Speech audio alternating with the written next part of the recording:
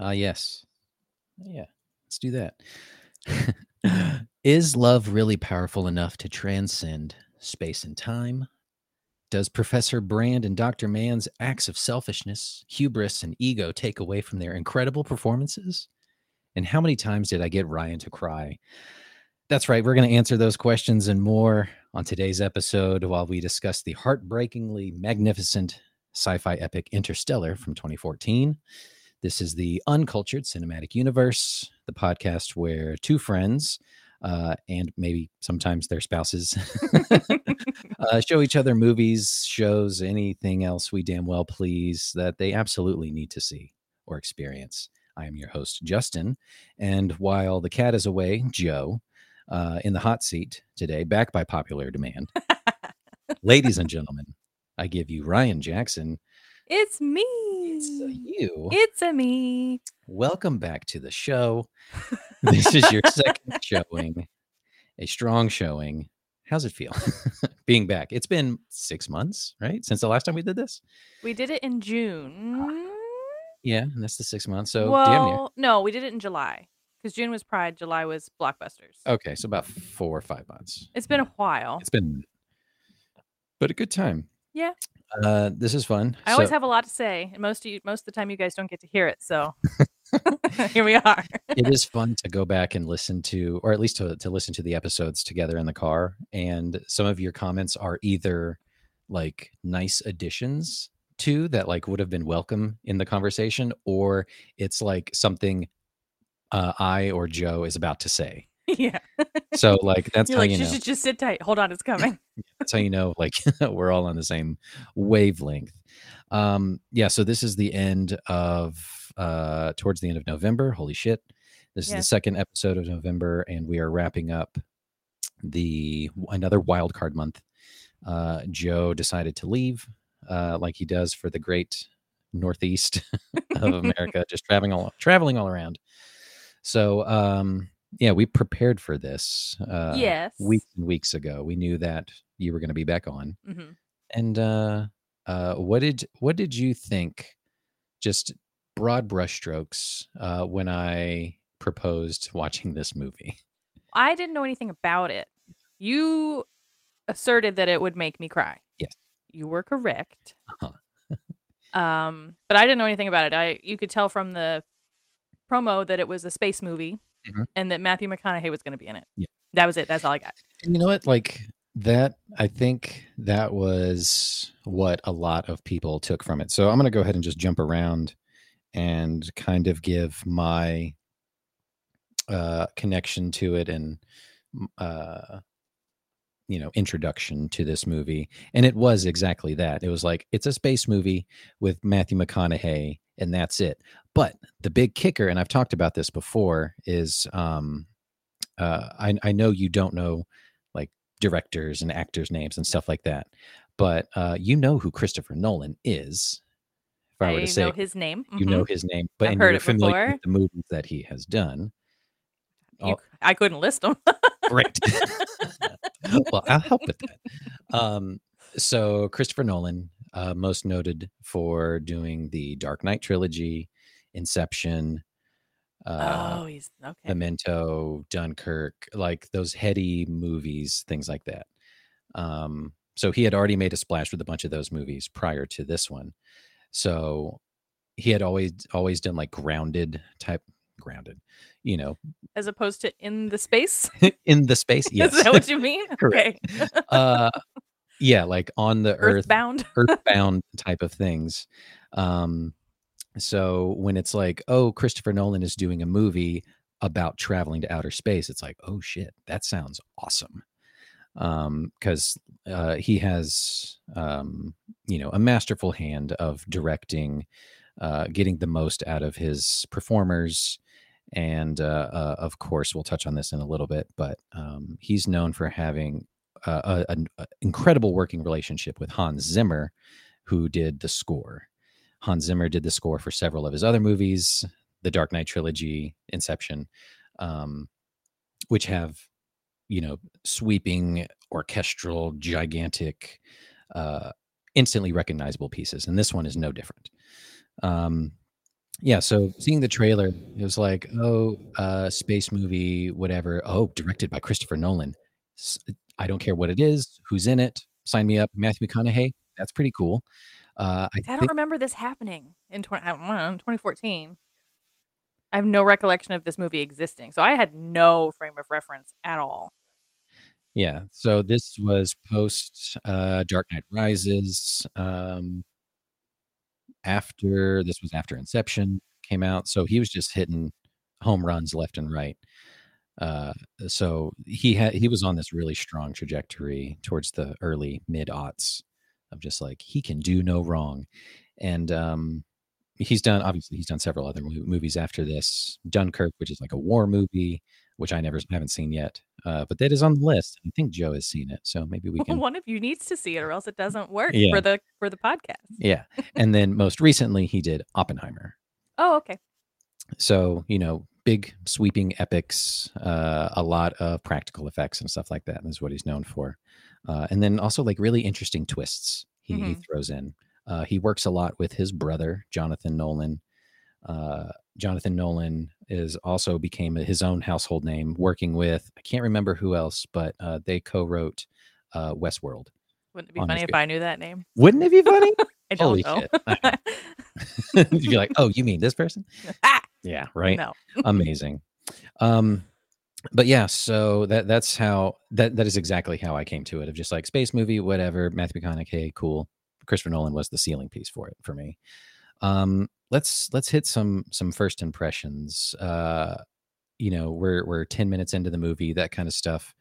What do you think you signed up for, and what were your thoughts? 10 minutes in, so the way we watched this was we were in the living room. We each had a controller for the PlayStation with a headset because he said that the score and the sound was really important to the movie. So rather than trying to rely on our sketchy TV speakers and our sound bar, he plugged us in so that we could really experience it.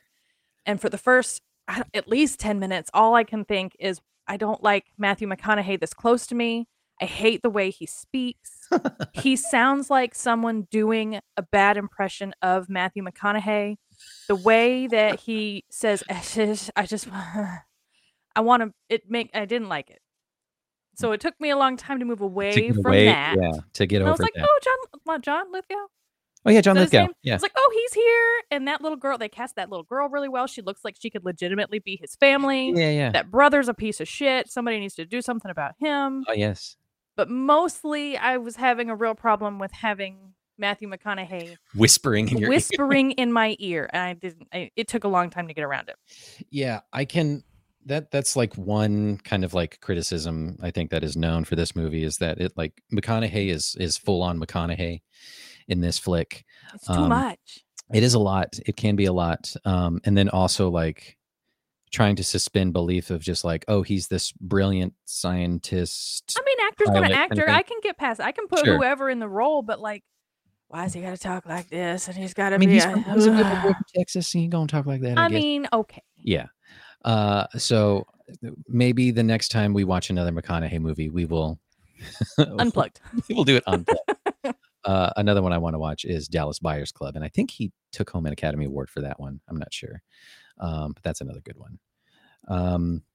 Yeah, so it took a little bit to kind of warm up to it. It took a minute to warm up to it, and then, like, some of the initial, um, big plot points, like, the world is a dust bowl and, the education system, they're Ooh, God. literally, uh, removing and replacing textbooks, which in 2014 probably sounded like a far reach, but in Absolutely. nearly 2024, Mhm. it's kind of almost our reality if somebody doesn't do something. I kinda it is interesting that we do these movies. So this is the second one we've done. The first one we did was Terminator 2, Mhm. and when that movie came out in They're like, 1991. robots will never take over, and here we are, we're like, "Alexa, could you, like, do something?" Yeah. And then, going back, like you said, in 2014, we're like, scrubbing books and rewriting history and all this kind of stuff, food famine and all that kind of stuff. Now it's like, oh shit, that's pretty close, to what could happen.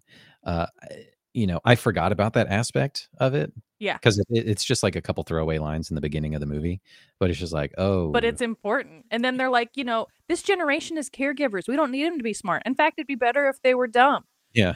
It's like, I mean, it was kind of nice to hear that like there's no more military, so that was kind of cool, and everyone is kind of living off the land, but the land is fighting against them. Whatever.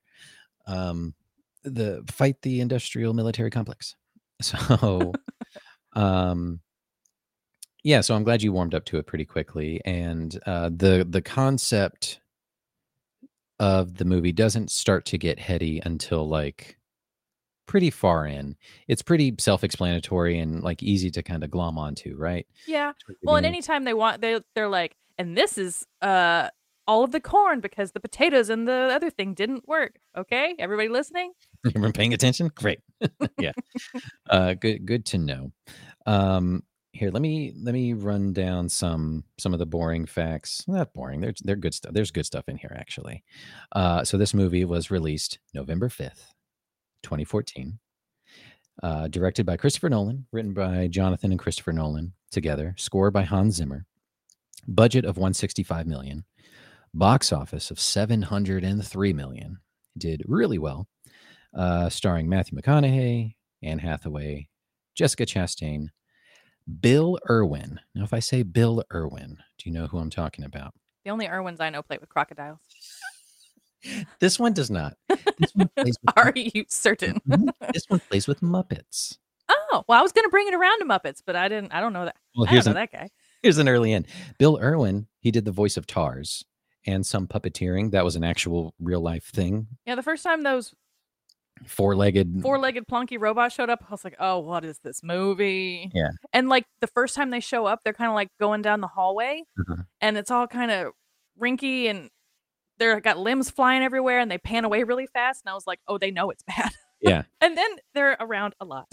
Yeah. But then they kind of start moving in interesting ways and doing more Yeah. funny things. But yeah, real puppeteers. Bill Irwin, he is the original Mr. Noodle from Elmo's World. Oh, how The fun! mustache and the curly hair, the really tall Yeah, one. yeah, yeah. Yeah, Bill Irwin, A trained clown. a trained clown. Hmm. That's right. Yeah, this is his. I know about Mr. Noodle. I can tell you all about Mr. Noodle, but I was looking through that and I was like, oh shit, that's really cool. Um, Ellen Burstyn, she plays old Murph, How old? the oldest Murph, Okay. ancient Murph. So there's a connection right there to The Exorcist. Ellen Burstyn was in The Exorcist Oh. in 1973, and here she is doing this. And then, of course, Michael Caine is in this. A big thing that people come to when they talk about this movie and what they think about is it had an actual theoretical physicist on board as an executive producer as well as scientific consultant. Keeping him honest. Yeah, Big Bang Theory did that too. yeah. Oh yeah. That's Yeah. right. And so a lot of the stuff that there's just spewing, it's not just Like sci-fi, whatever. they It's don't just put nonsense on the blackboards like it's legitimate stuff Mhm. in case the people that are watching want to go, Yeah. actually. Kip Thorne is his name. He was Sure it the is. just crossing my T's and dotting my lowercase J's. Kip Um, Thorne sounds made up. It's not. It's very real. a real celebrated theoretical physicist, which I appreciate because this movie does a lot of just kind of explaining away quantum physics Yeah. and particle acceleration and things like that. And they did their homework, which is really cool. They utilized extensive practical and miniature effects. As I said before, that's a common staple with Nolan movies. He likes to do that. In The Dark Knight, he actually flipped over a truck. That was real. It wasn't CG. They really jumped or blew up a plane or whatever in The Dark Knight Rises, all that kind of stuff. He loves and lives for that shit. I like practical too. It holds up better, I feel like. Looks so good. And that's why I wanted to, and this was the first time too, when we watched this movie, like all the lights were off except for the Christmas tree. Well, yeah. Yeah, I mean, come on. So like the visuals of this movie, I think are so stunning and so interesting the way that they did it. And of course, rooting it back to science, notably the black hole, that was like a obviously computer render of theorized mathematics of what it could and would look like, based on just all projections, stuff like that. But years later, scientists actually observed a black hole like eating a star in space Mhm. from the infrared and all that kind of stuff. Like it actually looked like the render that they did. So their math checked the box. It's pretty cool. Really cool. And it looks really neat too. So cool. Like it's spherical and then it has that weird hemisphere thing. Really Mhm. neat. This movie was nominated for 5 awards at the 87th Academy Awards: Best Original Score, Best Production Design, Best Sound Editing, Best Sound Mixing, and 1 for Best Visual Effects. Which again, hats off to them because it is incredible. All right, let's see. Moving right along, we're just going to go ahead and just get this out of the way and do the plot. Okay. This thing has a timer on it, right? It surely does. It's a whole iPad. I It's hope a it whole does. ass iPad. Great. Are you ready? Sure. I don't know. We'll see what happens. It's gonna happen. Here we go. In 3, 2, 1. 1 minute starts now. So it's a movie where it's a movie where we show up and it's like a dust bowl and they're taking some testimony from some old people. You don't super know what their deal is yet.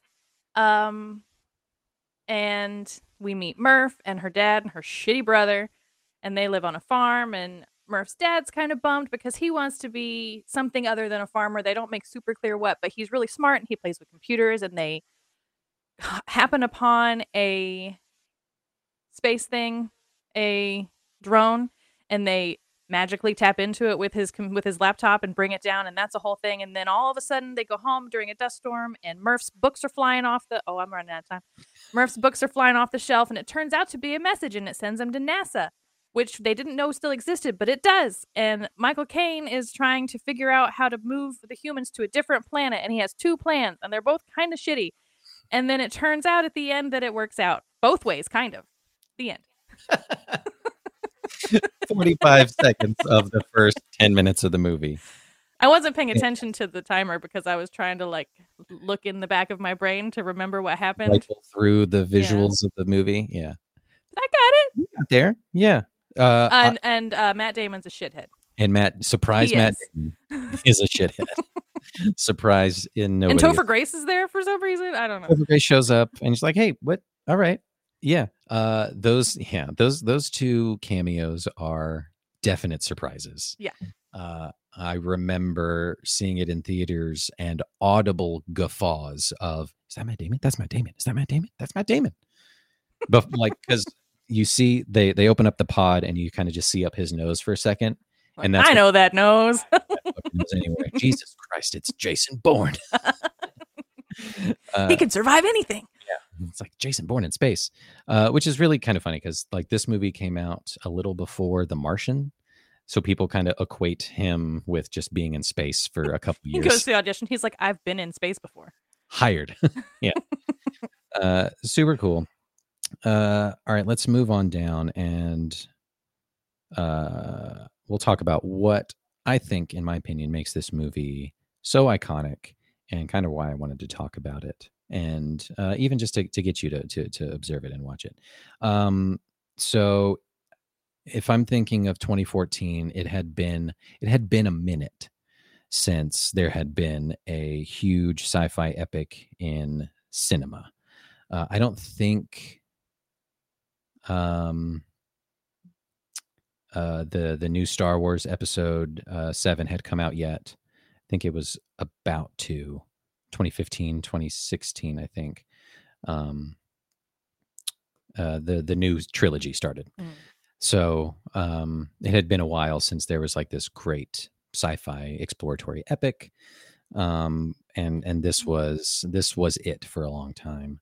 I already talked about, the trailer being super ambiguous, but like really intriguing of like it was really just the shot of kind of just like some of the corn stuff, just like people in a corn maze and maybe some overdub of McConaughey or Michael Caine saying something profound. They were trying to get people to come. I hope it was Michael Caine. Yeah.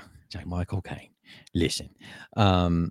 But it was the main thing that I remember from the first trailer is the shot of Coop leaving his house in his truck and Mhm. him just crying.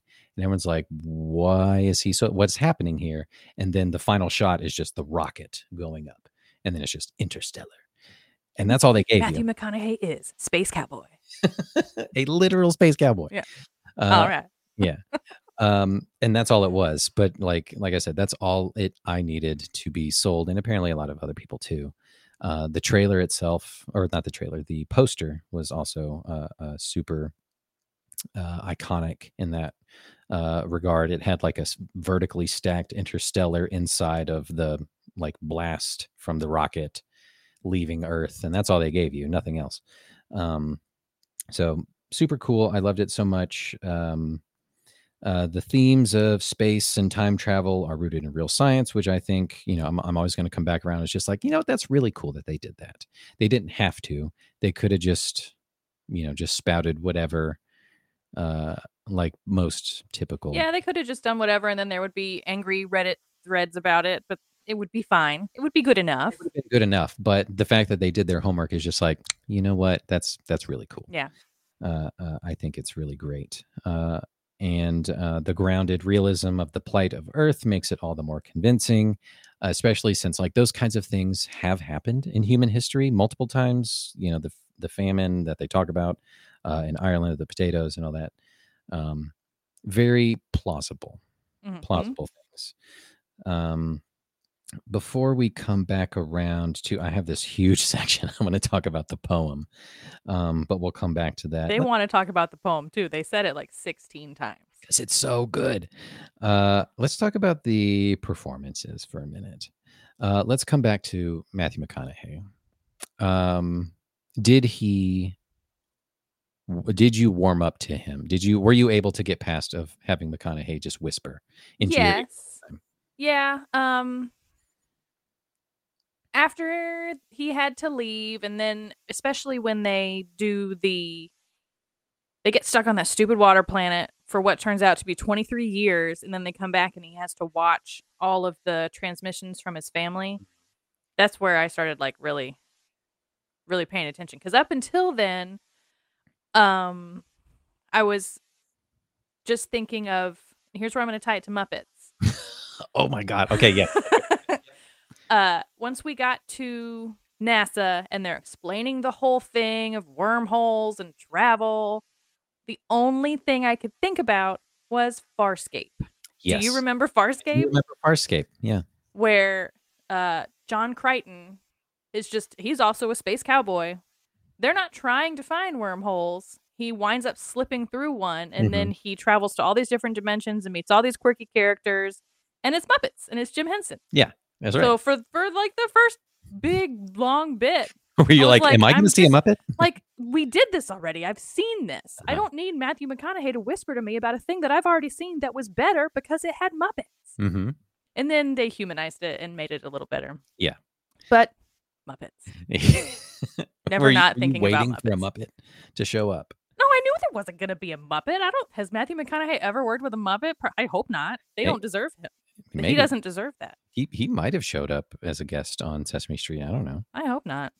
Maybe he was in the Muppet movie or the second one. Maybe not. No, You would know that. I would know. But I mean, there is He's a just not. connection. He takes himself way too seriously. You can't be around Muppets when you think you're as important as he thinks he is. Listen to him talk. Listen to him. Ugh. Listen to that country Texas accent. I don't care that he's Southern. I care that he's very whispery and thinks so. I can't. I just can't. I think his performance is really charismatic. I feel like he got better as it went on. Sure. Yeah. He's kind of talking to his father-in-law, John Lithgow, and he's kind of, spouting some kind of profound stuff of just like, we forgot our place in the stars. And it's just like, this is too much. But I think if it was anybody else, I don't know, for some reason I'm thinking like John Hamm or someone, I don't know, who kind of just like talks normally and just like, we forgot our place in this. Like, I don't think it would feel as much. Um, to me, I think McConaughey's performance is utterly captivating and so incredibly human. Um, despite his breathy In spite of whispers, himself. in spite of his own self, he tries real hard. The raw emotion and real emotion he portrays is just top tier, I think. And I want to know who won Best Actor for that year. Joe And could tell us, I bet. I bet Joe is screaming it in his car right now and elbowing Jonathan and be like, see, I knew it. I knew it. Um, uh, but I think his performance is great. He has a real nice complete arc all the way through of feeling like he has to do his duty, finding his motivations are strong and true. Yeah, Of and he's like, I can just do this thing and it'll be really quick and you it'll turn save around my kids' future. and I'm gonna lose only like maybe a decade, couple decades at Like my most. kids, maybe they'll be driving by the time I come back. Yeah. So like no big deal. NBD, it's fine. We'll just shoot out to space, go through a wormhole, and come back. How bad could it be? Yeah. Like, So like, shame on him, I guess, for thinking that oh, everything would that's go. the other thing. So part of the reason I was struggling in the beginning of the movie was because they just expect you to just be cool with a lot of stuff. Mm-hmm. This man's been farming corn for we don't know how long, and he just gets on a spaceship. Like he shows up to NASA Mm-hmm. unexpected and uninvited, and then like 2 days later he's in space. And he's just like freeballing this spaceship, like just docking it all. Like he does Just this docking every it all over the day. place. Yeah. Come on. I did catch that this last time too. It's like, isn't there like an extreme amount of training and preparation, just Like period, you even have to go just to through prepare your actual like conditioning your your body? body Yeah. to go through these things. And he's just like, ah, fuck it, I ride tractors. Yeah. It's like, well, you were a best pilot We don't know how however long long ago. ago. Maybe 10 years at No, least. his older Oh, it was child. 15. Yeah. Yeah, so Yeah. older than that probably. Which I forgot to note. Yeah. Timothy Chalamet, a young baby Timothy I Chalamet, don't care. our Willy Wonka. I didn't like him. He was kind of a shithead. He was a big shithead. All he did was be mean to his sister. Well, he was nicer as a younger kid. Not a lot. Casey Affleck was kind of a dickhead. The Is that who that was? grown up version of him. He was a dick. bigger dickhead, but the kid was always a dickhead. No, he's just like, hey man, I just want to be a farmer. It's all good. He was mean to his sister all the time.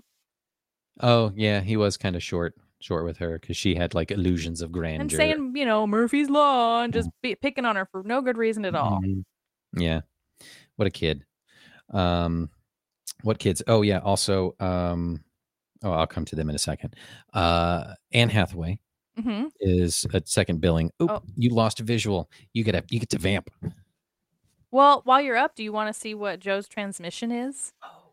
We do have a transmission from our baby Joe. That's right. Special transmission from Joe. That we haven't seen. We haven't.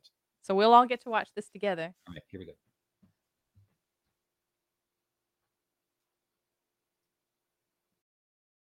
Hey, Justin and Ryan. It's me, surprise villain, Matt Damon. I just woke up from cryo sleep here on my planet. And I just wanted to send a quick message to say that everything's great here. Lots of trees and air and stuff. And, you can send the ship, send the guys. I'll wait here for you. What else? I think it's really great that we get to cover Interstellar this week on the podcast, which is a movie based on my life. As a hero astronaut, I think that the visual effects in the movie are phenomenal. The score and its organ smashing are iconic, and I especially love that for a sci-fi movie, it's a deeply emotional drama about love and humanity, even when the gravity stuff gets a little what? So I really hope you talk about all those things. And Tars and Case, my favorite characters in all of cinema. Please talk about them as well. Anyway, I'll let you get back to it. And I can't wait to listen to the episode when it finally reaches me in about 45 years. Again, this is astronaut Matt Damon signing off and awaiting your arrival. There's nothing wrong here, but please send help immediately. Okay, bye. Fucking Joe. Everything's fine. Lots of trees and things. I would like to think that is exactly what Dr. Matt Damon sent. It was just like, yeah, totally cool. Everything's fine. Thumbs up. Please hurry. Yeah. Like what a dick. What a dick move. Thank you, Joe, for your transmission. We were banking on it being a recording similar to that. Yeah. Yeah, I was hoping for either the Coop McConaughey version of it. Mm-hmm. But this was great. I did not expect that. Classic Joe. Villain spaceman, Matt Damon. Which no one saw coming. Yep. Which really no one did see coming. Obviously, he didn't get billing or anything like that on the posters or anything like that. And he wasn't allowed for like the first 2 weeks of press junket stuff. Oh, that's interesting. Keep it secret. Huh. Which is really cool. And also, speaking of like 2 weeks after premiere or whatever, Hans Zimmer didn't want to release the soundtrack to the public until 2 weeks after its premiere because he wanted people to experience it in the theater, which is great. Because yes, that score rips, Joe. You're right. We'll come back to that in a second. Anne Hathaway, second billing. Andy, yes. Oh, that's right. Bringing it right back around to episode 1. Episode 1. Right. From The Devil Wears Prada. Yes. She may have imperfect motivations, but I think she's kind of ultimately screwed over the most. She's kind of her own dad. Her own dad shoots her into space knowing she can do literally nothing. Yeah, it is all for naught. That sucks the worst. Yeah. Yeah, that is the exact opposite side of father-daughter relationship compared to Coop and Murph. Mm-hmm.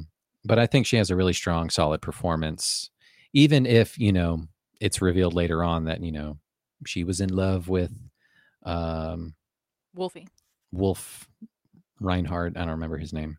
The other doctor scientist who's dead. Yeah. Whose planet we don't get to go to because we had to go to Waterworld. Mm-hmm. Yeah, we'll come back to and learn about the theory of relativity. Theory of relativity, as well as is it relativity? Because of the gravity and the hours pass differently there. They didn't occur to them. Oh, yeah, them that's right. That... The time is relative to where yeah.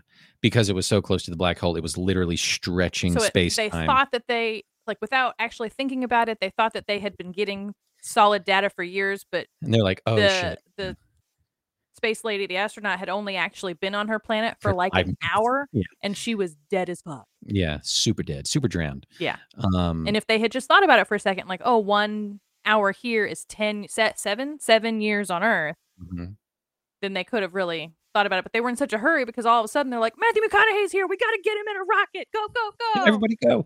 Yeah. And okay, so I can kind of not explain it away, but it makes sense, I guess, that they had been working in secret, NASA had, and it was kind of, even though it was built on a web of lies, Plan A was kind of hush-hush and hurried and all that kind of stuff. So we need to talk about these plans. So whatever. Yeah, just 2 plans. Come up with 3, 4, 5 plans. And neither plan had a plan beyond... This is okay. So plan A was we're going to send our humans to these planets and they're going to establish a base and we'll send more humans. Once we figure out this equation of gravity. Right.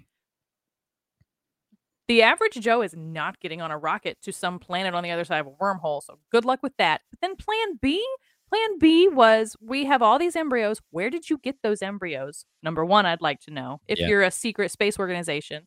Where'd you get all these hundreds of embryos? And then 2, when they get to the planet and they're supposed to cook them up or whatever they do, who's going to take care of these children? Yeah. One fucking astronaut? Who's gonna? And what are they feeding them? Is there an Enfamil plant on planet Space X? Whatever. Yeah. What are they feeding these kids? You're going to have 72 infants and 1 adult and no food? But it's repopulating. Yeah. What is happening? Yeah, like if it's just Dr. Brand, Anne Hathaway's character on that planet, and she's like, "Well, I gotta go be super mom." To 94 infants that all grow in, and the older they get, the more troublesome they become. Maybe they have so many so that they can feed some of them to the other ones. I don't know. Oh yeah, They don't have a plan. That's the right. plan is babies. Babies as far as the eye can see. Like what? They don't have a plan beyond the babies. Right. And yeah. even getting them to be babies. Like do they just Someone's got to carry them to term. Well, no, because they briefly speak about it. Michael Caine's like, we'll incubate, I don't know, 50, I don't know how many he says, but we'll incubate so many of these embryos, and then those ones will grow up, and they'll make more babies. And then so they're they'll take care also of not going to give them sex ed. They're just going to turn them loose and see what happens. Because we got to repopulate.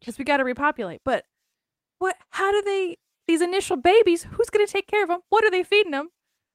Big questions. There is no plan. Yeah. It's pretty, what's the opposite of foolproof? Shoddy. It's bad. Full.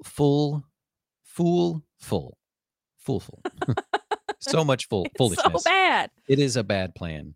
And then the plan A is like, go discover a new planet. And by the time you get back, like, I'll have it's the ultimate bullshit of like, procrastination. Like, I'll do it later. And then you find out he knew before he sent him. He had already solved the equation. It was unsolvable. Unsolvable is what it was. He told him he solved it, but he did not solve it. And that's where I kind of... Same as Matt Damon.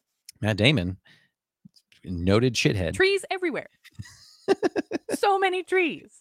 It's good. There's a surface. Come look at all these trees. There's a subsurface. It's great. And maybe you guys life. Got to come here. Yeah, totally cool. No big deal. No red flags. None. I'm Matt Damon. Come with me down this dark hole. It's totally fine. Yeah, I was trying to figure out and really pay attention to like, okay, so Michael Caine has to solve the equation of gravity. And that's all they really speak to about it. It's like, I need to figure out gravity. Well, he has to figure out how to make it more than 3 dimensions.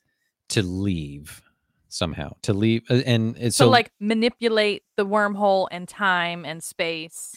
I thought and they figured out that gravity is the key because they're getting all these gravitational anomalies that are giving them these little pieces, but they don't know what it is.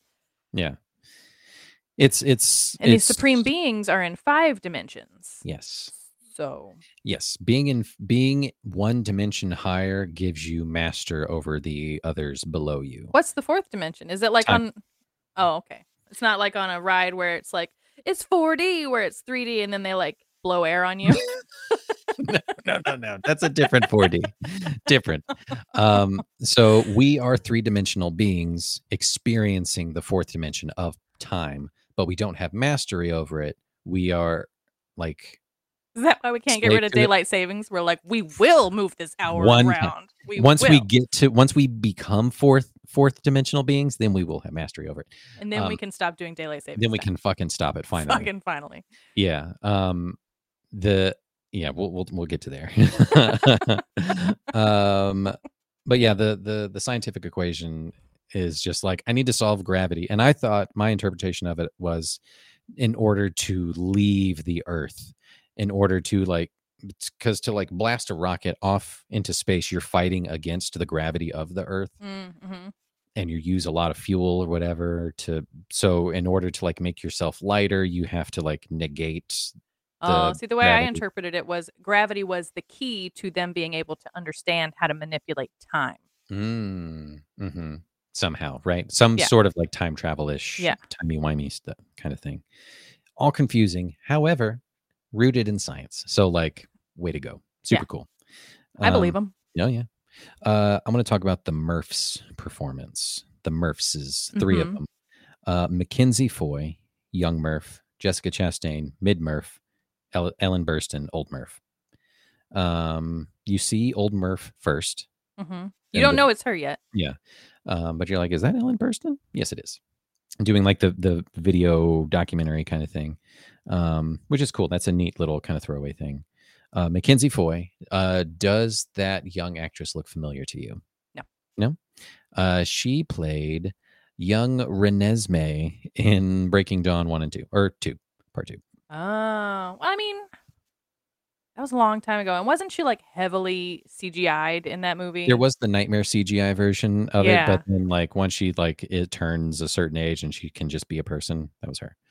But yeah, that was her claim to fame, and then getting this role is incredible. I Loved. thought it was good casting. Like they looked like I don't think the two siblings looked like siblings, but she definitely looked like she could be Matthew McConaughey's kid. Mhm. And then the aged up version of her, Jessica Chastain, Also good also casting. great casting Mhm. there. And I already talked about how uh, Timothy Chalamet and um, Whatever Casey Affleck, Affleck. yeah. Casey Affleck, that was a great one too. Believable, putting them side by side. That's what he would age I didn't into. like either one of them. Yeah, kind of a dickhead. They were shitty. I didn't Yep. like them. But And then his whole family gets TB, I guess. What is their coughing disease? they're just breathing in dirt, I guess. Yeah, maybe it's TB. Who knows? Where is Topher trying to take him? We don't know. Underground. Oh, Back to NASA with him, for what? just to get out of the. Stop breathing dirt. Come underground. What about literally everybody else? Fuck him. I don't know. Fuck these guys. Yeah. He's like, but it's my girlfriend's, I guess, family. We've never met him before until he gets in the Jeep and they're driving to her family home. Yeah. She's like, come on, Topher, let's go to my house. And I'm like, who are you? Love interest or whatever, or fellow scientist or doctor. We find out at the end he's a doctor. Yeah. But Jessica Chastain, I think she also had a great performance. Not as nuanced, I think, as Mackenzie Foy's. Being the, I mean, it's easier to kind of emote or at least the handful of scenes that young Murph had to do were more impactful, I think. Yeah, well, and she had more of a range in the beginning where she started out like happy kid and she's like, oh no, you have to meet with the principal. Mm-hmm. And then all of a sudden she's heartbroken. She's on this adventure with her dad that she thinks is going to be really cool. And then it turns out to be this thing that's going to take him away. And then she's heartbroken. Second Murph just has to be mad for a really long time. So she spends 2/3 of her performance being very angry. Mm-hmm. And she doesn't actually get to be a character until way later. Yeah. Yep.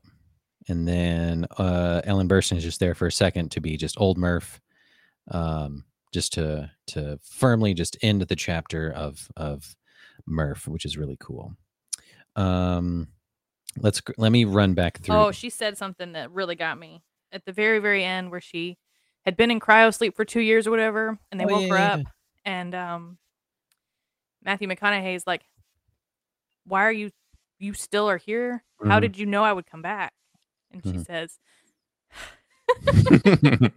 I was wondering if you were going to cry on camera. Well, you know what she says. Oh, I know what she says. That was the last one. So we watched this movie in 2 sittings. Yeah. She says, "My dad promised me." Mm-hmm. So good.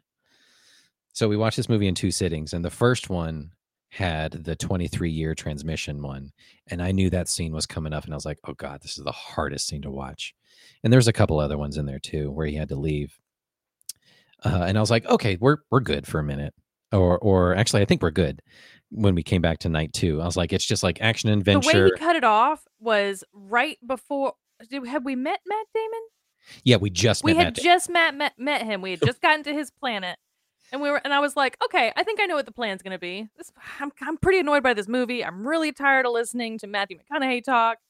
What I think should happen is both the Matts get back on the rocket and go home, and Anne and Rom, the other guy, they stay and they do the embryo thing. Mm-hmm. Like, all right, everybody wins. Nope. Matt Damon doesn't want to be here. McConaughey doesn't want to be here. They'll take the rocket and they'll go home. And then Damon. All hell broke. Like 10 minutes into our second sitting, all hell broke loose. Yep. It's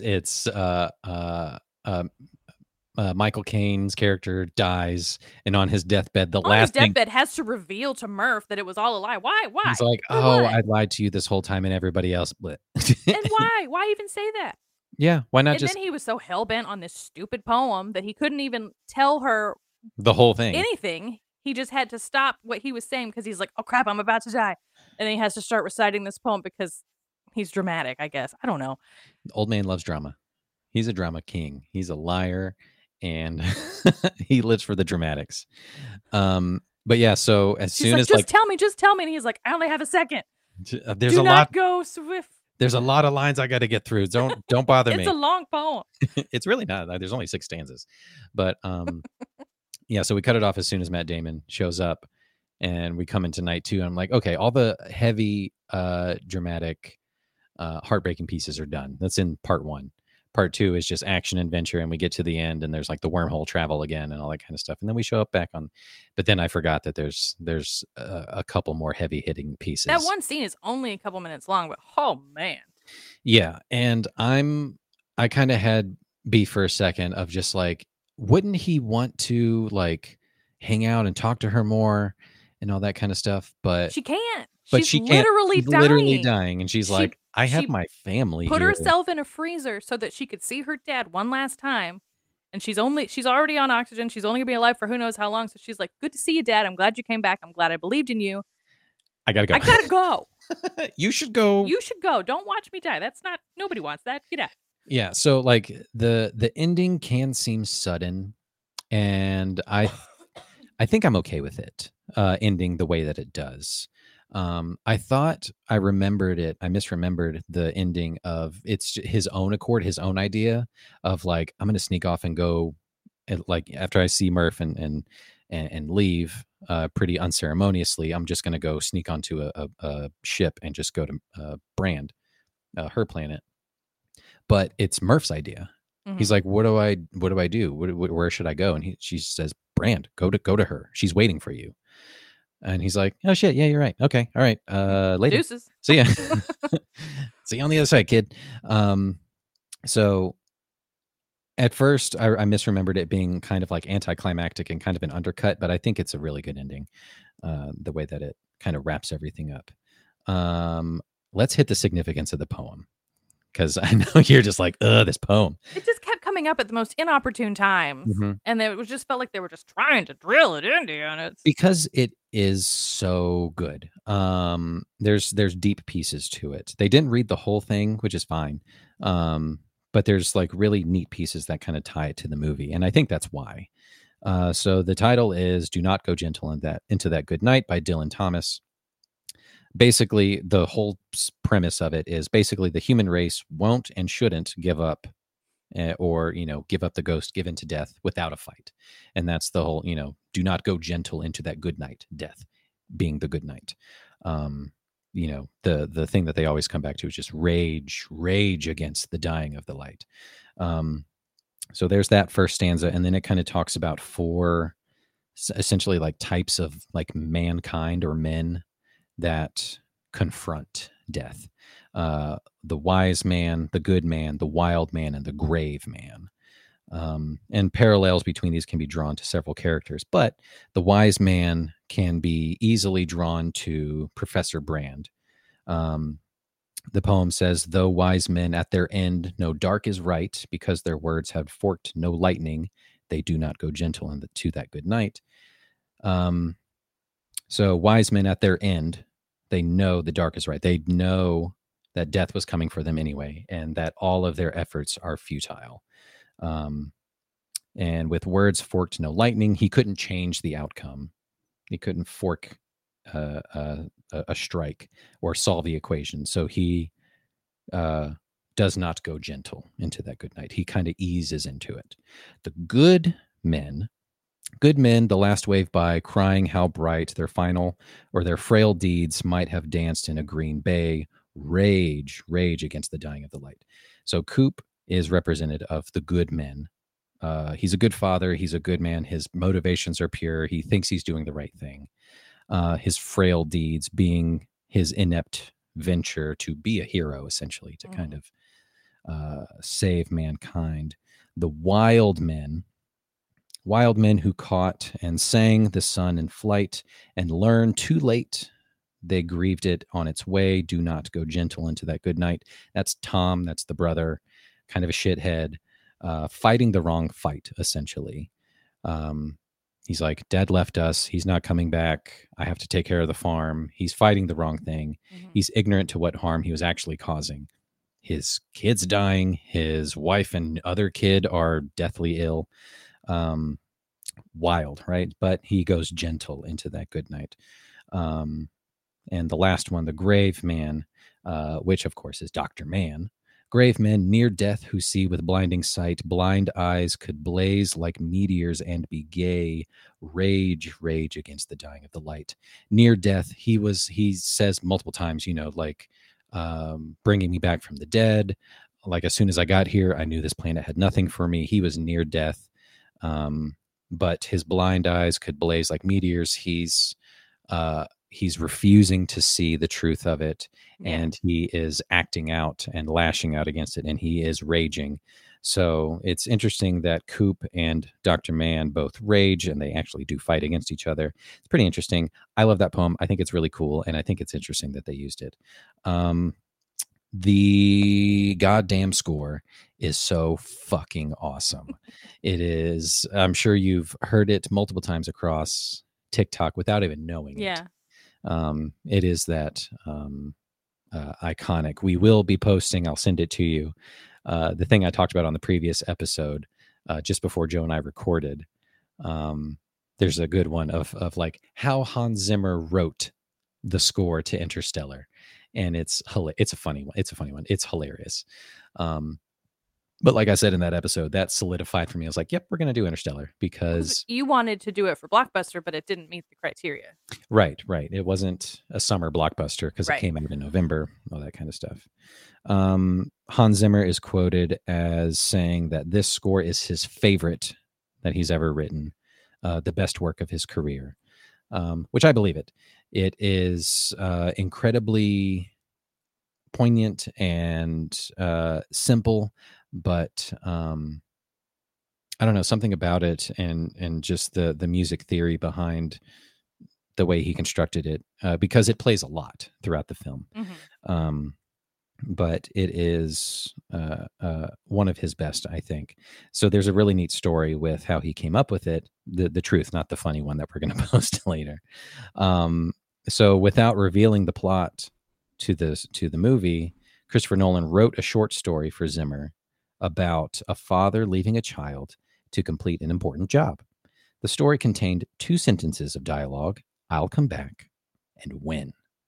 Nolan then asked Zimmer to spend one day composing some musical interpretations of the story. So on one night, Zimmer wrote a 4-minute piano and organ piece that represented his idea of fatherhood. And when he played it for Nolan, Nolan was pleased and right. He was like, "That'll do." And then he went on to explain the full plot and concept to him. But Zimmer was admittedly kind of skeptical. He's like, "Oh, it's this little plinky kind of sweet piano part.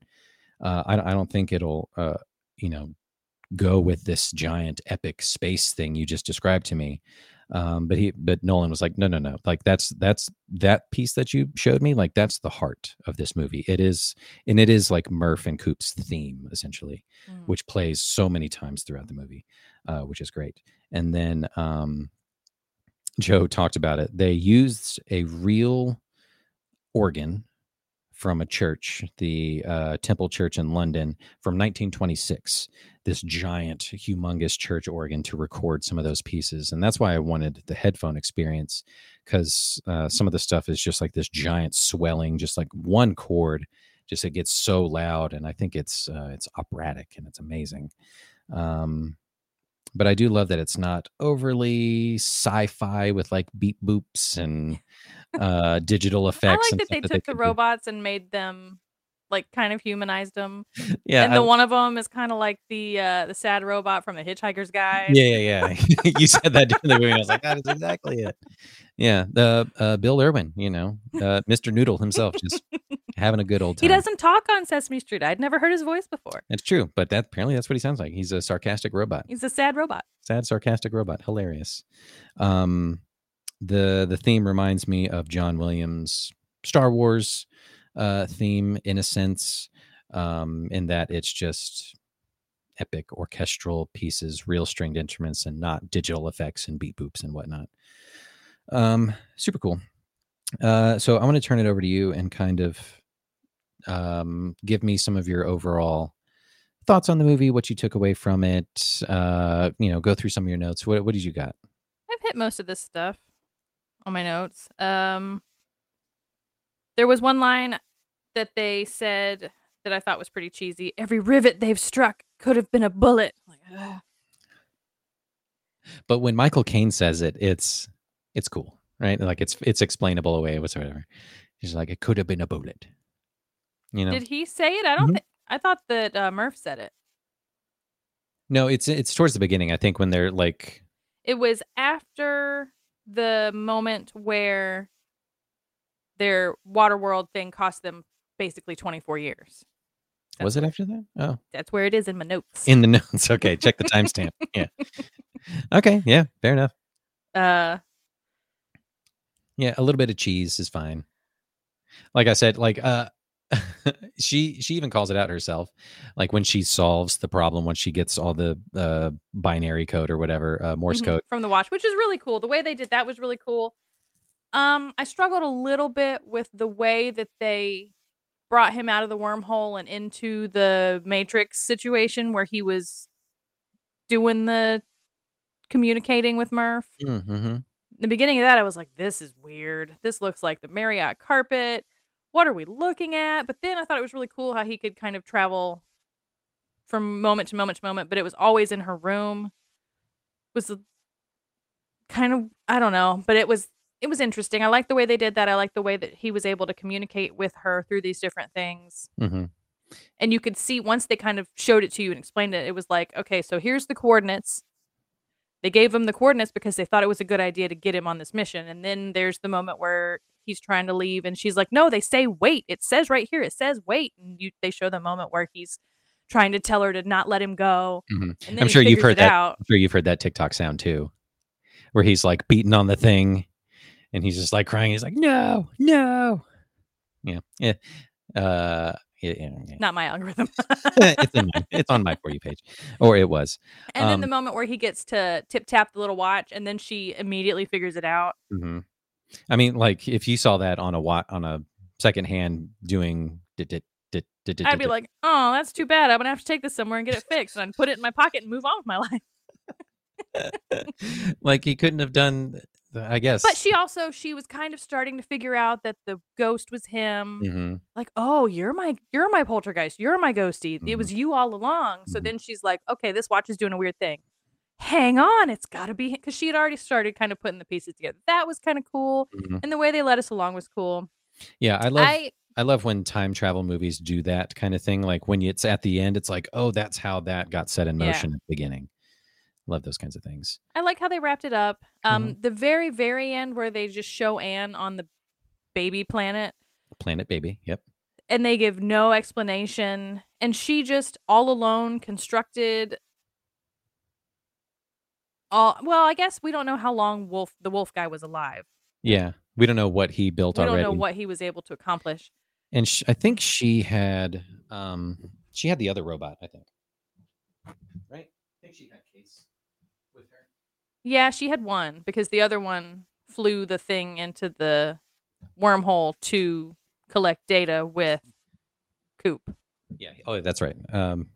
Mr. Noodle was there with him. Mr. Noodle. Mr. Noodle was there with Coop in the black hole. Yeah. Very cool. I would love to know what their plan was with all them babies.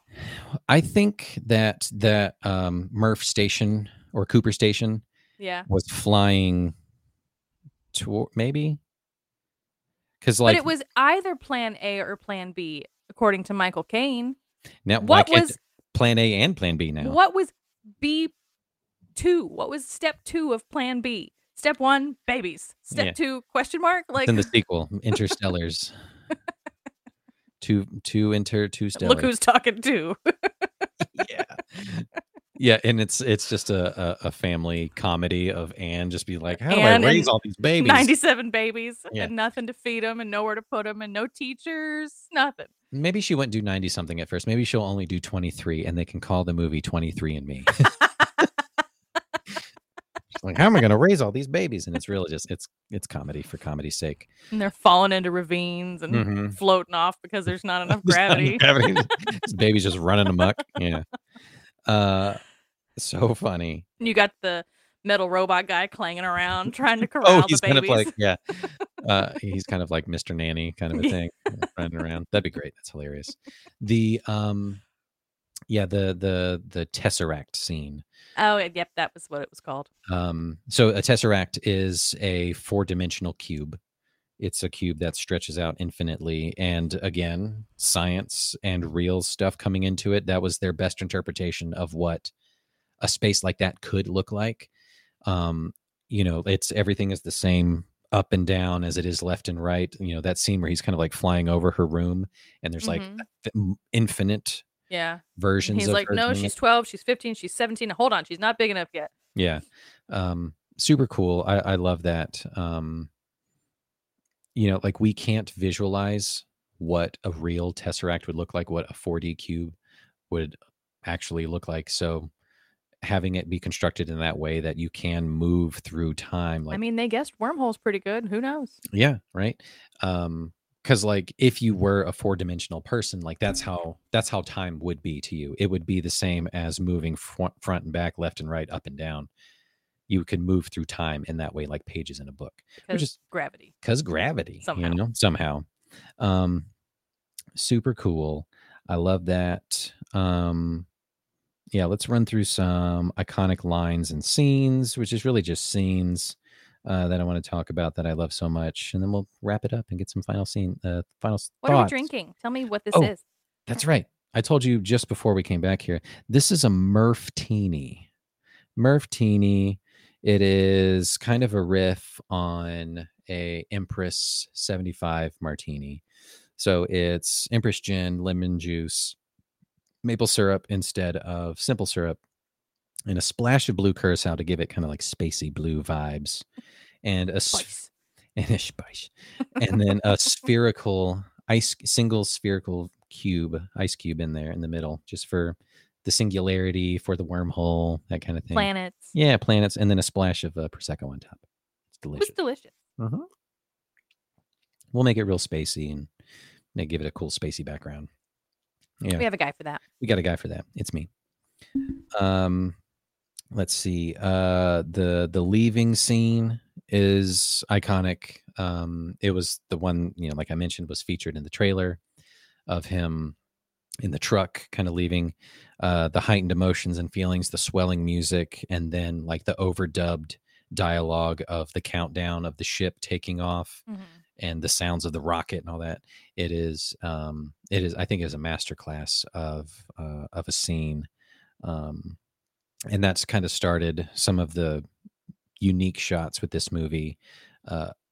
Some of like the vehicle shots that Nolan got with this, where like the camera's like on the side of the either like the spaceship or the truck or whatever. It's really interesting to have it be there as opposed to like, when someone is typically driving away in a scene or whatever, it's like straight through the windshield. Yeah. Just having it kind of like be off to the side gave it just really sweeping, unique kind of shot. The wormhole jump, when the whole crew is all together and they're first going through the wormhole, kind of terrifying, right? When everything's rattling and shaking, and especially having it like being in it because of the headphones. Yeah.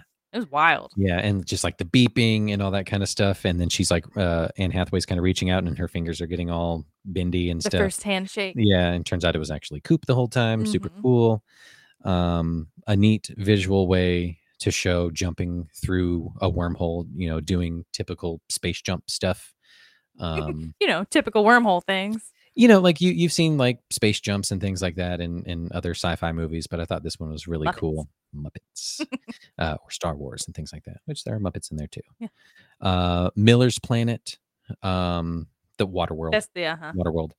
Kind of terrifying again. Oh man, a giant planet of only water, but you can stand in it. But it's only 6 inches deep, but it's tsunamis all the time because of the gravity. Yeah. Oh man. Yeah, horrifying. Yeah. Then Anne Brand, is that her name in the movie? I just want to call her Anne, like we're pals. Anne is so hell bent to get this data that she almost kills herself, and she winds up killing that other guy whose name I don't remember. He was right there at the ship. He could have made it. I guess. I don't know. Chivalry, I guess. I don't know. Yeah. Who's that? He's the guy from the first Hunger Games. He constructed the games, I think. He had the neat beard cut out and the sharp pointy beard from the first one. He didn't hang around long enough to make really any impression. He was No. pretty inconsequential. He was. An interesting fact about the scene in that on Miller's Planet, the soundtrack has a constant ticking. I don't know if you caught that, which was ticking every 1.25 seconds in the background, which was to represent a day passing on Earth. Whew. So like every just tick, tick days. So that when they come back to the ship, and they see Romley for the first time, and he's like, "It's been 23 years, you guys. What the hell?" And they're like, "Why didn't you fucking take a nap, bro?" He's like, "Oh, I did. Oh, I did. I got real bored." You could have been asleep this whole time. Now you have a gray beard. Yeah. Your skin's the same because you have melanin. Yep. Congratulations, friend. Yep. Can't tell. It's great. But yeah, I love that little tidbit of information. The 23-year videos, which is the scene that follows up, that one is utter heartbreaking and an incredible performance by McConaughey. I think that was his first take. Oh, really? I think I saw an interview or whatever where he's like, so I knew I was going to go in to shoot that day one. We're going to do that scene. And he didn't want to see the broadcast footage of what he was going to see from his kids or whatever. He's like, so I knew like going in and getting that first take, like that's going to be the most authentic. So like, don't fuck it up, essentially. No pressure though. No pressure. But it's such a good performance. It hurts, but it's so good. Holy crap, it's Matt Damon. I already talked about the audible guffaws and what's of holy shit, that's Matt Damon. As well as Topher Grace. Topher Grace? That's Topher Grace.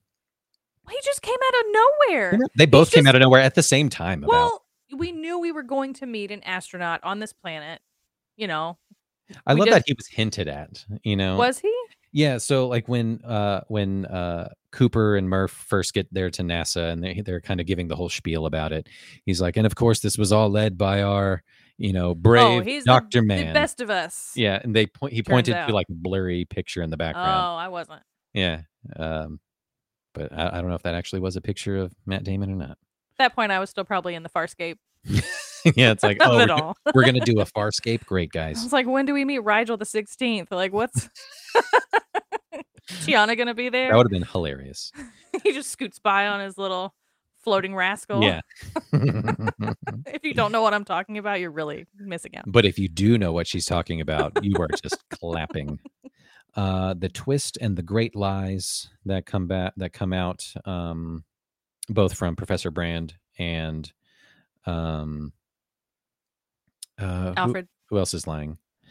Dr. Mann. Yeah.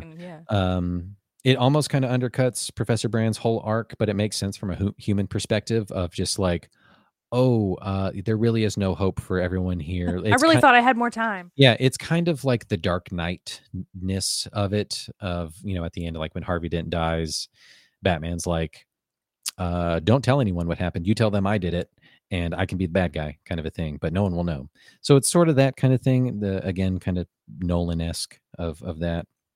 But from a human perspective, it makes sense, I think. The black hole traversal is equally as trippy as the wormhole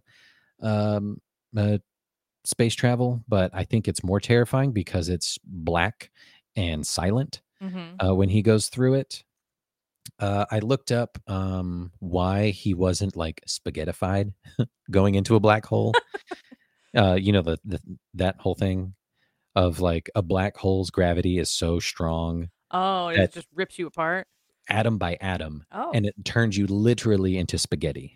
It is a scientific term called spaghettification. It rips all your atoms into strings of spaghetti. How do we know that? I don't know. Science, man. But apparently like the black hole, this one was so big and the gravity was gentle enough. They did their homework on it. So that's why he didn't. Yeah, I already talked about the rendering and the science backing it up, and then seeing a real black hole doing it. Super cool. And then the Tesseract is such a cool like last visual stunning piece of this. As well as Cooper Station when he looks out and they're playing baseball and the ball goes straight up and Yeah. wrecks somebody's house. And the kids cheer because they're a bunch of turds. The only joy they have. I guess they're like, we're on a giant spaceship and we're leaving Earth. We're at Saturn. So that's cool, Yeah. I guess. But yeah, any other thoughts or final thoughts on this movie that you have? No, I came around to it. I cried a lot. Yeah. Multiple views of this movie do not Doesn't make it easier. I can't imagine that it does. I couldn't even fucking talk about it. Nope. 2014, that was 100 years ago or whatever. A much younger person than I am now, like still 10 wrecked years. me. Yeah. But watching being now, a parent through all of this, holy Jesus. absolutely the hardest watch. And I was like, maybe we shouldn't watch this. Well, thanks a lot. But it's so good. It got there. It got there. But this movie, I think it's so good. It is a triumph, a technical masterpiece, a performance powerhouse by a bunch of people.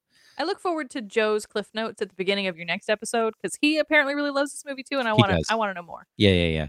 He especially loves the soundtrack. Well, he's a soundtrack. He's a soundtracky score nerd. So much so that like that's his like concentrating listening music.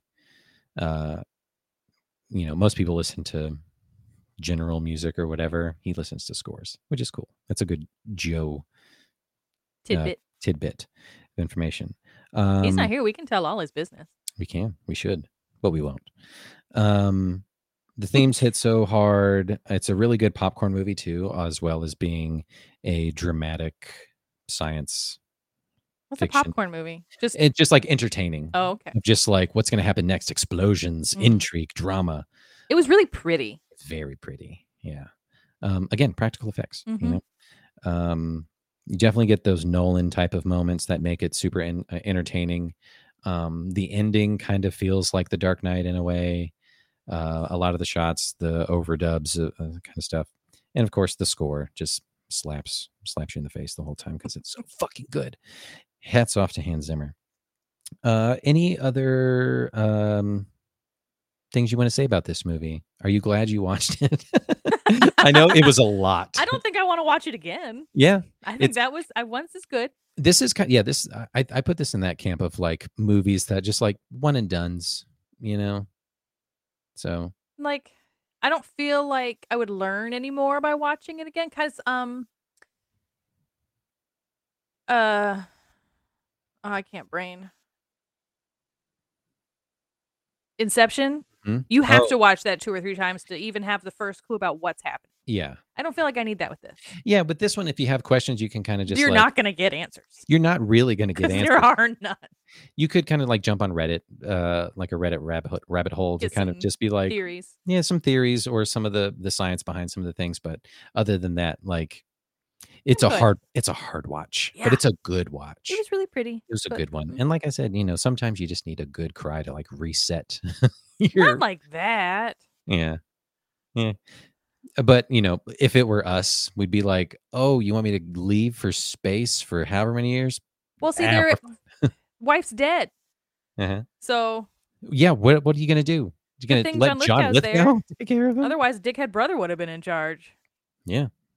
Nope. And you know what? He kind of gets the shaft, the brother, because obviously Murph was the favorite. Because he's a dummy. Murph was the favored kid. Yeah. So no wonder he turns out shitty. Yeah. So it makes sense. Well, and he's like complacent. He's like just happy to be there. He's like, no, I like corn, Dad. And yeah, he's just like, well, that's too bad. Good thing I'm putting all my eggs in Murph. Yeah. Cool. We're gonna get to end games here. Oh yeah. Yeah. I have no idea what this is. We haven't even talked about it. Oh yeah, it's totally fine.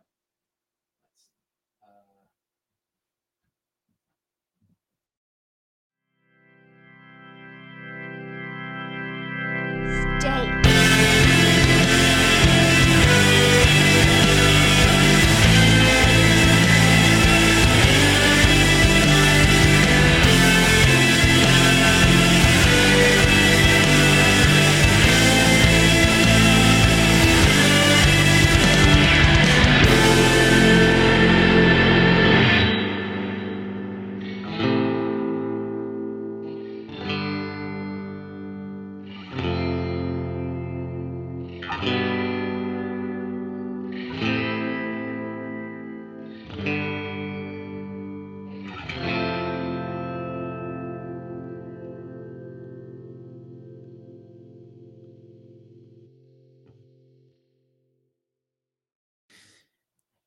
Yep, that said Worm Jeopardy. Sure it did. For the video, or actually, so for the audio listeners who don't watch the video, I cut that video in landscape, not in portrait. So He didn't preview it in Uppy Downy, so I know. most of it got cut off. Which is fine. I bet it was cool. It was real cool. It said Worm Jeopardy. Sure it did. I was either going to call it Worm Jeopardy or Into the Wormhole, but kind of like Into the Unknown from Frozen. Into the Unworm. Or Into the Wormhole. But ultimately ended up on Worm Jeopardy because just the way that I wrote the questions. This was something that you gave me the idea last night. Oh, good. Before we went to bed. He said, this movie is full of holes. It is full of holes. Wormholes. So mad. So this is a game. This is a game about fictional worms. Oh, okay. I might actually have a shot at this. You really might. Okay. This is bring it on. This is gonna be good. So thank you again for the never-ending inspiration for this. Question 1 of Worm Jeopardy. Mm-hmm. Your answer can come in the form of a question, doesn't have to. Number 1, residing inside a crook in a wall, this worm touts a British accent and wants you to come inside and meet the missus. Oh, he's the worm from Labyrinth. Absolutely he's the right. Little blue guy. That's right. And he says, hello. Hello. Question number 2. This worm is friends with the real nasty fellow who lives in a can. Is it slimy? It's slimy. Yeah. I know about worms. Yep. From Sesame Street. Yep. Those are 2 Muppets. Both Muppets. See, it comes back to Muppets always. Never not thinking about Muppets. Mm-hmm. Question 3. These worms live on the planet Arrakis and wholly consume the planet's special feature of spice. What's the name of the movie? Oh, is it the movie with Brooke Shields? No. No, it's not. I have no idea. We saw this movie while you were very, very pregnant with my sister. I was not pregnant with his sister. No, she was there. She was there too. Oh, Dune. Correct. You got it. 3 for 3, even with the assist. Question 4. And I think this is what I'm thinking of a bug. Oh, Brooke Shields. Isn't that her? I don't know people's names. Denise Richards. That one. They're just bugs. Space bugs. Starship Troopers. Starship Troopers. Yeah. Unrelated. Question 4. These worms are featured in this horror comedy film set in a desert town. Is it Beetlejuice? No. Starring Kevin Bacon. No. What? The movie title is also another word for earthquake or vibration of tectonic. Okay, sorry. I interrupted you. Do it again.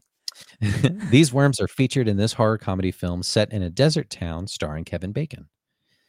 The title is also another word for earthquake or vibration of tectonic plates. I don't have a clue. Is it like Tremor? I don't know what that. I've never heard of that movie. Tremors is the movie. Yeah. But it's like an early 90s, late 80s movie. Never heard of giant worms. Yeah. Question 5. This sentient worm is housed in a robotic supersuit, complete with a blaster gun. Jim! And on occasion uses his own head as a whip. Correct. I played the Earthworm Jim video game on the PC back many, many moons ago. I played it on this Sega. And I can hear it. I can hear the different things that he did when you whipped his head around, or like I can hear it in my brain. It lives there infinitely. Lives there. Yeah, rent-free. Question 6. These worms live on a remote asteroid waiting for the next spaceship to seek cover deep within their mouths. Oh, it's Star Wars. Mm-hmm. Wow. Yep. Most notably Empire Strikes Back. They got oh god. They got like saw teeth. Yeah. I don't know what they're called. They have a name, but I didn't get it. Okay. Star Wars. Star Wars. It's the Star Wars. Is the answer. 6 for 6. Way to go. Question 7. These black and white worms from this film call the planet Saturn their home. A favorite snack of theirs are bioexorcists. Beetlejuice. Well done. 7 for 7. Hate them. You hate them. I hate them. Sandworms. Question 8. This toy worm from the 80s are adorned in cozy pajamas, and when you give their tummy a little squeeze, their heads give off a pleasant glow. It's a glowworm. Glowworm. 8 for 8. Question 9. This cartoon worm is an enormous monster who terrorizes the townsfolk of Bikini Bottom. Jill's screaming. Mhm. I don't know. Squidward's not a worm. He doesn't terrorize things. Plankton's kind of a terrorist. There's a worm? There's a giant worm, a notable worm from like one of the episodes. Who is it, Jill? It's not a name, but it is from SpongeBob. Okay, well, yeah, it was then I win. an Alaskan bullworm. Oh, question 9. You missed that one. I didn't miss it. I knew it was SpongeBob. Did you say SpongeBob? Yeah. You did. Okay, I'll give it to you. That's fine. And All last, I'm trying to do is name the show. You said Bikini Bottom. I know where that is. you know where that is. Yeah, the Alaskan bullworm. Question 10. This high fantasy creature was called the Great Worm, or the Father of Dragons, and was one of the foremost lieutenants of Morgoth during the First Age, as described by this author. That sounds like Tolkien. It is. You did it. I did it. 10 for 10. 9.5. 9.5 out of 10. Ain't bad. Yeah. We did it. We did Interstellar without Joe. Joe was there. No, he wasn't. That was Matt Damon. That was Matt Damon. Joe was nowhere. Joe was nowhere to be seen. No Joe's. No Joe's no Joe's here, folks. I don't think we talked about where we were. This is Well, you're here all the time. I am here all the This is where time. you always record. But this is a different view. I'm usually over there. Yeah. Yeah. Last time we did this, we were in the living room. This same chair though. Same chair. But the Christmas tree goes where this chair is. Yeah. Usually. Yeah. So this chair had to go. So we had to move the whole podcast. The whole thing. But luckily we are mobile and we are flexible. And I think this is more cozy. Yeah, I like this better. And I feel like I can be a little louder without having to worry about waking the baby. Yeah. Yeah. Is she stirring? Is she fine? She's good? She's fine. She's whatever. She's asleep. This is UCU after bedtime. So no big deal. This is great. This is fun. I love doing these. Just as much fun as the first time. I feel like you give me these movies and you're like, this is so meaningful to me. And I'm like, what the hell? Sorry. But this one was good. This one was good to you. Yeah, it really came around. I didn't. It hurt you. In the first half hour, I didn't know if we were going to get there. But this one hurt you in the end. It did. Oh, man. McConaughey got you. You got McConaughey. I don't want to be McConaughey. I don't. We'll watch Dallas Buyers Club next. And that one hurts for different reasons. No headphones. No headphones. Don't need it. But yeah, so next is December coming up. And I think we're going back to like Christmassy movies. And I can't remember what Joe's pick is, but I'm going to make Joe go first. You've done 2 in a row. I've done 2 in a row. So Joe's going to go first. Actually, wait, I have the notes here. And Joe is going to do a movie. Oh, yeah? He's going to talk about a movie. Well, one of these days we might actually get a TV show or something in. And I had a really good idea for a November episode, but it would have had to be a Justin and Joe thing. But Joe is out of Joe is MIA. He's not missing. He's just not here in action. So what would you call that then? He is known. He is in a known place in action. He is somewhere in action, just not here. I think this is still his choice. The Family Stone. And I know nothing about that movie. Is it like Stone As Cold? in Sly in the Family Stone? Sly in the Family That's a Stone? thing I've heard of. Oh, yeah, maybe. Isn't that a music group? Emma Stone, yes. Emma Stone, Stone Cold Steve Austin. The Rolling Stones. The Rolling Stones, Keith. Many Keith stones. We will leave no stone unturned. Oh, man. I hope that's the game. Okay, Joe, I hope you're listening. And then I'm going to do a Rolling Stones cover. It's going to be great. I'm going to do my best Mick Jagger. It's going to be great. Stand the mic up. Uh-huh. We'll hang a bunch of crap off it. That's Steven Tyler. Oh, I don't know. They're all 100 years old. They are. They're going to live forever. Yeah. But not if they master gravity first. That was the Uncultured Cinematic Universe. Catch us. I'll just take a long, really wet nap. Yeah. It is a wet nap. It's so wet. You got to stay moist. Question I had. I have so many questions. You got to stay wet if you're going to be asleep for a long time. You know, I don't know. That was the Uncultured Cinematic Universe. That's it, folks. Catch us wherever you get your podcasted. On YouTube, just search for the Uncultured Cinematic Universe. And of course, see Ryan's great work and interact with all the stories and things over on Instagram That's me. at UCU Podcast. And we're on TikTok, but I don't remember what the handle is. They blocked my Eternal Sunshine video. Oh, they did? Mhm. Damn. So we'll We've put only it on posted Instagram. like 5 things over there. We'll put I it don't on have that Instagram. password, so whatever goes on TikTok is not. I got. Don't put my name on that. I don't know what that is, which is fine. But yeah, so in a couple of weeks, we're going to do the Family Stone and talk about all the Stone folks. All the Stones, the Stony, the rock people. Oh, maybe we're doing the Croods.